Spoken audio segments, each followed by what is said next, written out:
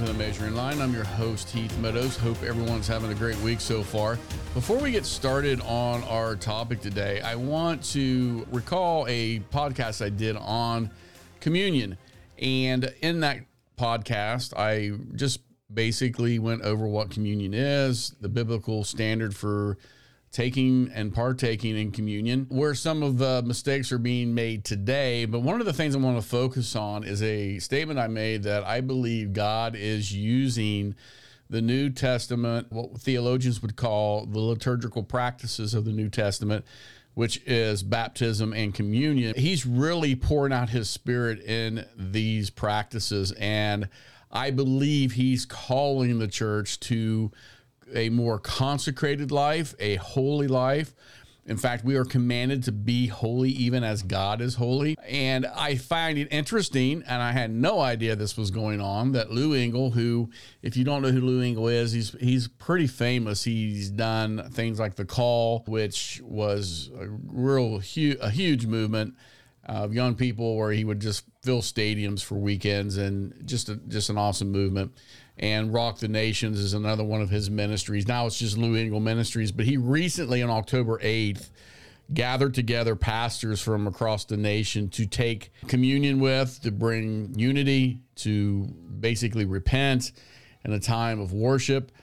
And his statement was that he believes that Great Communion revival will happen because it's focusing on the Lamb of God, Jesus and his shed blood, and it will lead to a vast harvest of souls. He said God began to speak to him about taking communion every day about a year ago. And I just want to encourage people to go back and listen to that podcast if you've not. It's something that I really felt strongly about when I witnessed a church take communion in a very haphazard way. There needs to be a reintroduction to the holiness in the church, to a time of just solemn awe of who he is and what he did on the cross. And I am a firm believer in what Mr. Engle said here. This is something that I believe if churches begin to do this, are going to start seeing the Holy Spirit being poured out in their midst. So again, if you've not listened to that podcast, go back and check it out. There's some good information in that. And as Christians, we are to be in the world, but not of the world. And what that means is we're to be separate. We're to live lives that are totally different and than what we see in the current culture around us. And in fact, I believe that one of the ways you bring people into the kingdom is, and from the culture, is to be separate from it. When you look at Acts, we see that many people during the time of the book of Acts respected the church, but did not partake in it. And it's kind of that opposite mentality of what the Western church has today. I believe that's in Acts chapter, it's either 5 or 6, where basically Luke, who is recounting the events during that time, is saying that, that the church, although respected by the community and many signs and wonders were being done, they just, did not join unless they were really serious about joining. And you say that, so you see that in Acts chapter, I'm going to just go ahead and read that to you. Acts chapter 5, verse 12. Now, many signs and wonders were regularly done among the people by the hands of the apostles, and they were all together in Solomon's portico. None of the rest dared join them, but the people held them in high esteem. And more than ever, believers were added to the Lord, multitudes of both men and women. And when we talk about what really happened to explode the growth of the church in the first 400 years, which was the greatest explosion of church growth in the 2000 history of the church, I do believe that's going to be overshadowed this very, very soon. In fact, it might be edging that way now with the numbers that are coming in. But the idea there is that, there was a supernatural presence within the church. Not only was the word being taught, but great signs and wonders were being done too. And in the early church, what was really fascinating, I did my master's thesis on exorcism in the early church. And what's really fascinating to me is one of the things that was contributed to the massive growth of the church was exorcism and the demonstration of Jesus' superiority over demonic entities and quote unquote little g gods of pagan religions. And we're heading for that type of showdown today. In fact, in our nation right now, the devil's not hiding. There is a growing number of people that are being deceived and being drawn in by the occult through false hopes and false practices, through false promises of control and making your life better and having to be able to manipulate circumstances to your benefit. And so there's this great pull of just the new age and occult practices within the American society and Western society in general. You'll see this not just in America, but in other cultures. We definitely, when we go to third world countries and we see the pagans, we expect that. But from a Western viewpoint, when most of our countries, when we look in Europe and the United Kingdom and America, we see that, there is a lot of Christian influence at the beginning of these nations that we have. It's just kind of shocking, to be honest, that we've fallen so far away from many of the roots that the, first peoples of this nation, that we've fallen so far away from some of those Christian ideas and practices. But the reality is this is where we're at. In fact, we are almost in the exact same position that Paul was in when he began to preach the gospel in the Roman Empire. We see throughout the Roman Empire that pagan temples and practices were the norm. When the Israelites went into the land of Canaan, they were surrounded by the Hittites and the Canaanites and the Moabites and all the ites who practice different kinds of pagan religions and really kind of nasty stuff when it comes to how they worship, with sacrificing of children and sexual intercourse through their temples. And so we see these kinds of things that's been throughout history. And America right now is no different. We're seeing an increase in all this stuff. I want to talk about a little bit today, because obviously we're in the month of October.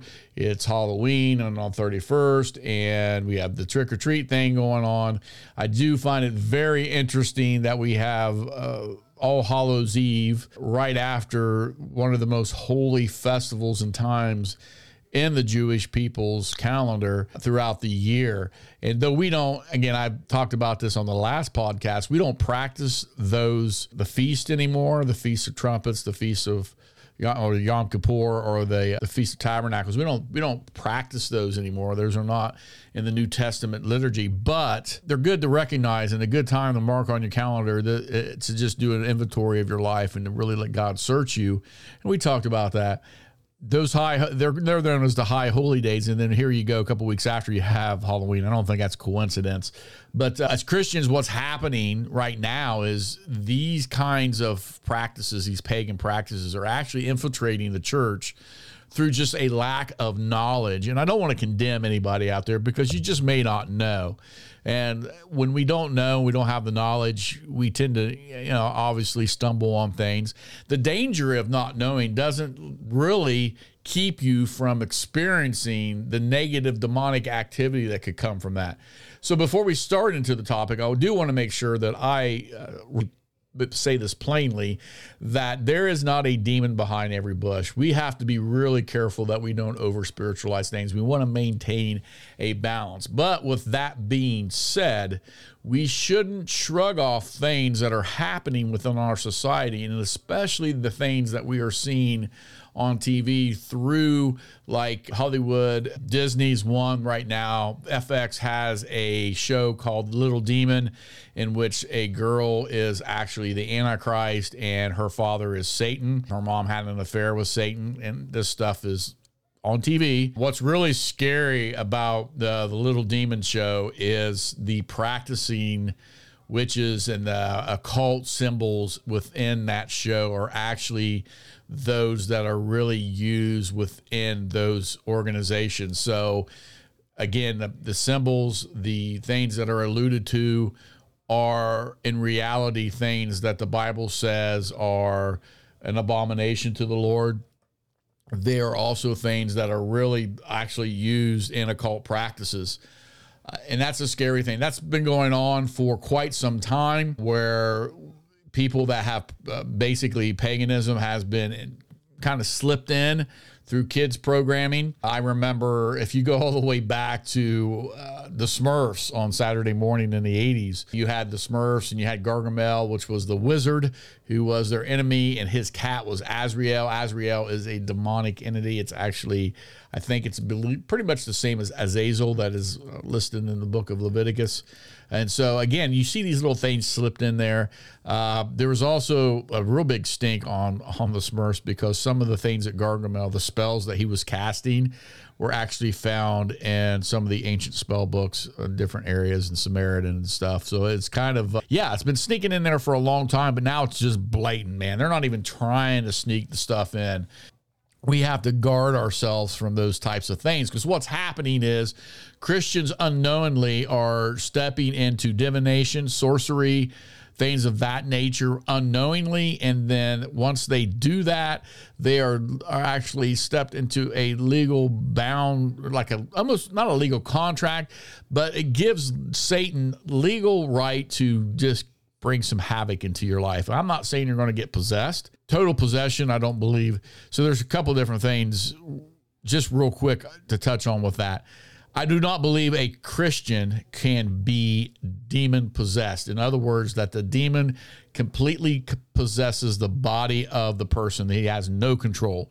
However, a Christian can be demonized because they step into an area that they have no freaking business stepping into, i.e. playing with a Ouija board. If you're a Christian playing with a Ouija board, stop. And then I would probably repent. All right, nothing probably about it. You need to repent, ask God forgiveness, and ask him to cleanse you of any kind of evil influence that might be on your life. And you may actually want to get help with or have some people in your church or whatever pray for you. Because I'm telling you right now, when you open yourself up to, especially the Ouija board, that is not a toy like it's marketed to be. That is actual gateways to realms that we have absolutely no business playing with. And the stories that I have heard over the years of people and Christians becoming demonically or demonized or having demonic entities in their home, actually manifestations of such things, usually stem around somebody either playing with a Ouija board or being a part of a seance or something like that. I actually just seen a story, heard of a testimony of a Christian couple who went on a ghost hunt in Ohio, actually, where I live, up at the Mansfield Reformatory, the old prison that Shawshank Redemption was filmed in. And they brought something home with them, and it actually ended up killing the dog. The dog that was, she had a dog, this woman was perfectly healthy. She began having dreams, nightmares of some kind of demonic activity. The dog she had a dream that the dog was butchered, and it was really pretty nasty. And this dog was healthy. It was only a couple years old. It got a disease and died within a month or two after them going to do this ghost hunt. And the vet actually told her that the disease the dog had usually takes years to actually, kill or cause death. This dog, it literally took just like a month or two. So these things are real. And as we live in the middle of a supernatural conflict that's going on, the Bible, New Testament is very clear. Paul tells us we war not against flesh and blood, but about spiritual wickedness in high places. You see spiritual wickedness throughout what the early church, all the way through 2,000 years of history of exorcisms and an acknowledgement of people being possessed by demons coming out of pagan cultures. And we have to be aware of these things. And we're not to glorify them. I don't want to spend a whole lot of time on them. But what's happening in the church today is people unaware are stepping into the devil's playground, and they're having some issues. A case in point, just read an article where a woman came for prayer, was having problems. I don't know what the problems were.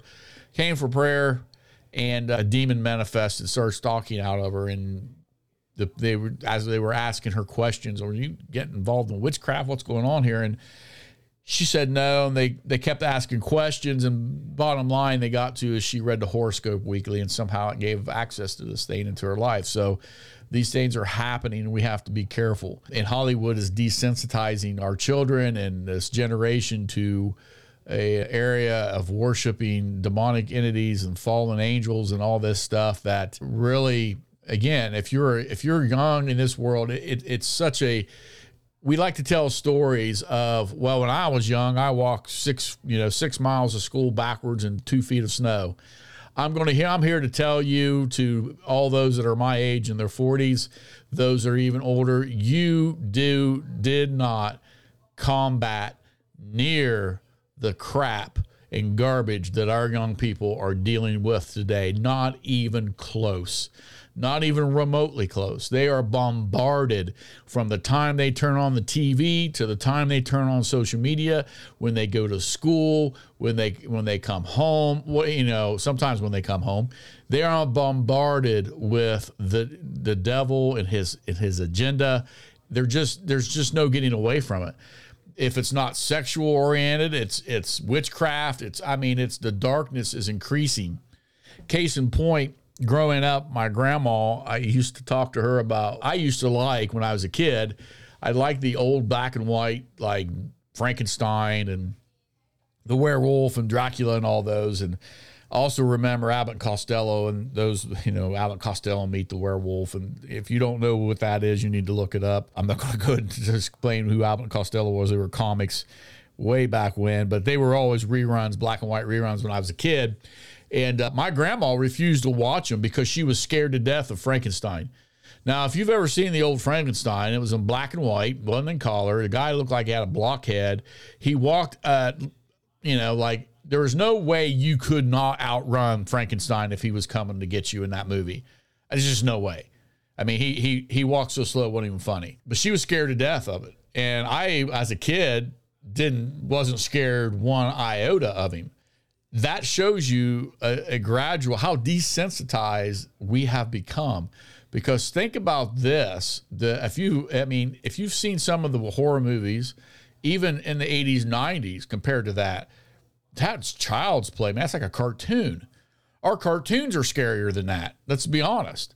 And so we have come up in a society, again, just like the Romans. And as people of God, we need to make sure that we are aware of what's going on. So the first thing I want to bring to everybody's attention before we really dive into some of the witchcraft stuff, and maybe we'll get into some things deeper on other podcasts, is the fact that we need to make sure that this stuff is not infiltrating our home and infiltrating our church. The fascination with angels in the charismatic movement, to find an angel, to hear an angel, or have your angel, that is not biblical. In fact, Paul rebukes the Galatians for that very practice. Stop chasing after angels. Don't do that. I mean, because here's the deal. You're dealing with forces that are not it's a realm we were never created to be in. We were created in the physical realm. These things have been alive and around for thousands and thousands of, who knows, maybe millions of years. We don't know. To think that they don't know more than we do is arrogance. And to think that they cannot deceive us. And Paul tells us very plainly that the devil disguises himself as an angel of light. So this chasing after angel numbers, angel cards, and all these different things, this is not biblical. It is witchcraft. It is plain and simple witchcraft. It is circumventing the proper way to access the supernatural, and that is through God. There is a supernatural realm. Don't get me wrong. We as Christians straddle both the physical and the supernatural. We live, the very fact that Jesus was resurrected and we're born again and he ascended, all those things, those tenets of the Christian faith, those are all supernatural. Resurrection is supernatural. Someone getting healed of terminal cancer is supernatural. Someone being able to read your mail prophetically is supernatural. It's tapping into the mind of God. It's the Holy Spirit. That is our access into the supernatural. Not an angel, not a spell, not a horoscope, none of that. Our trust is in the Lord and what he chooses to reveal to us through the Holy Spirit and empower us through the Holy Spirit. Anything else is witchcraft. Anything else is divination or sorcery. And what we'll find in the Old Testament is there is no word that the Hebrew has for witchcraft. It's either sorcery or divination. And it all has to do with control. In fact, the very definition of witchcraft is that it's in a belief that it is possible for a man or a woman to exert an influence over his fellow or her fellow human being, or to change the course of events. It's circumventing God and his sovereignty. It is rebellion. So again, we see this throughout the Bible that it's forbidden. And as we look at some of the programs that we see on TV, it is just riddled with them. Again, this is something that if you don't study and know, you probably wouldn't just think, well, it was just a stupid show. But again, going back to the 80s, and just to show you how far we have come, but even in the 80s, there were stains that were being planted that have led to today. This stain's not just been something that all of a sudden, poof, it's appeared. It has been a gradual introduction and desensitization to the nation to make demons a friendly word. When you look at Ghostbusters, I mean, come on, who are you going to call Ghostbusters? That's the 80s. One of the favorites of the 80s is Ghostbusters. I've watched it. I don't know how many times I've seen it, especially as a younger teenager. I mean, it was funny. It didn't have any nudity in it. I don't even remember if it has any cussing in it. I don't know. It's been a while since I've actually watched the whole thing through. I mean, and especially it's October, so it's going to be on a lot. But if I remember correctly, let me think. I was showing test my memory skills here. So you have Sigourney Weaver, who is having some experiences in her apartment, and you have Rick Moranis, who is the little nerd that lives down the hallway. If you've not seen the movie, this is probably not going to make any sense. But basically, her Sigourney Weaver's apartment and her building that she lives in, the apartment building, is like this big spiritual antenna that's set up to bring in this god from Samaria. And in order for the gate to open, Sigourney Weaver and the little nerd, Rick Moranis, down the hallway, they get possessed by like these demon dogs, right? And just think about this. How crazy this sounds when you're talking about it just out loud.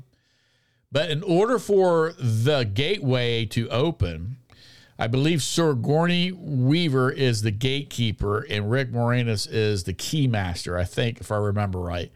And they have to have sexual relationship in order for the gate to open, which happens. You don't see anything in the movie. It's implied. What's dangerous about that is an actual pagan ritual practice, even up through the Roman Empire and all over the world where paganism is, when gods are evoked or demonic entities are invoked, one of the ways they were invoked was sexual relationship in the temple. That's why you'll see temple prostitutes being referred to in the Bible and Canaanite practice. And they were both male and female. So a lot of what we see in the sexual immorality realm, homosexuality and things of that nature, is directly linked to the spirit of witchcraft. What's really interesting is as you see the rise of this LGBTQ agenda stuff that's happening, you also are seeing the rise of all of this magical occult practices in the United States. That is no coincidence, my friends. That is something that I believe they're linked together along with the spirit of religion. All of those things are like a three-strand cord that's not easily broken if you don't have Jesus. But bringing your attention to some of these things, keep watchful eye on what is divination, and some of this we're not going to obviously get all the way through this on a podcast unless I did multiple series, but some of that is in your responsibility to actually dive into the scripture and seek these answers out yourself. I'm bringing attention to them so that you'll know that these things are real. They're really practiced by people that are serious about magical arts. And as Christians, we need to be aware of that, both in the fact that, sinners are going to sin, but we definitely don't want to intermingle that stuff within our churches and within our own families. As Christians, we want to have compassion on the sinners. We also want to make sure that we are 100% aware and know beyond knowing that greater is he that is in us than he that is in the world. There is not a demon in hell that will not bow its knee in the name of Jesus. Jesus, his name, will send a demon running in a heartbeat. The whisper of his name, I've seen it make a demon run. I heard a great story of the current guy that's over exorcism in the United States in the Catholic Church talks about this and how He's seen all these weird, full-out manifestation, almost exorcist types of things, and just the small, not screaming, not yelling, just say, in the name of Jesus. Just that's like that, and they go.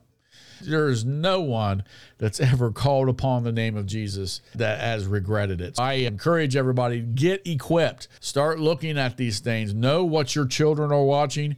Know what you're watching. Realize that these things that are happening, if there wasn't some agenda, and I'm not talking about conspiracy theory. I'm talking about the devil's agenda.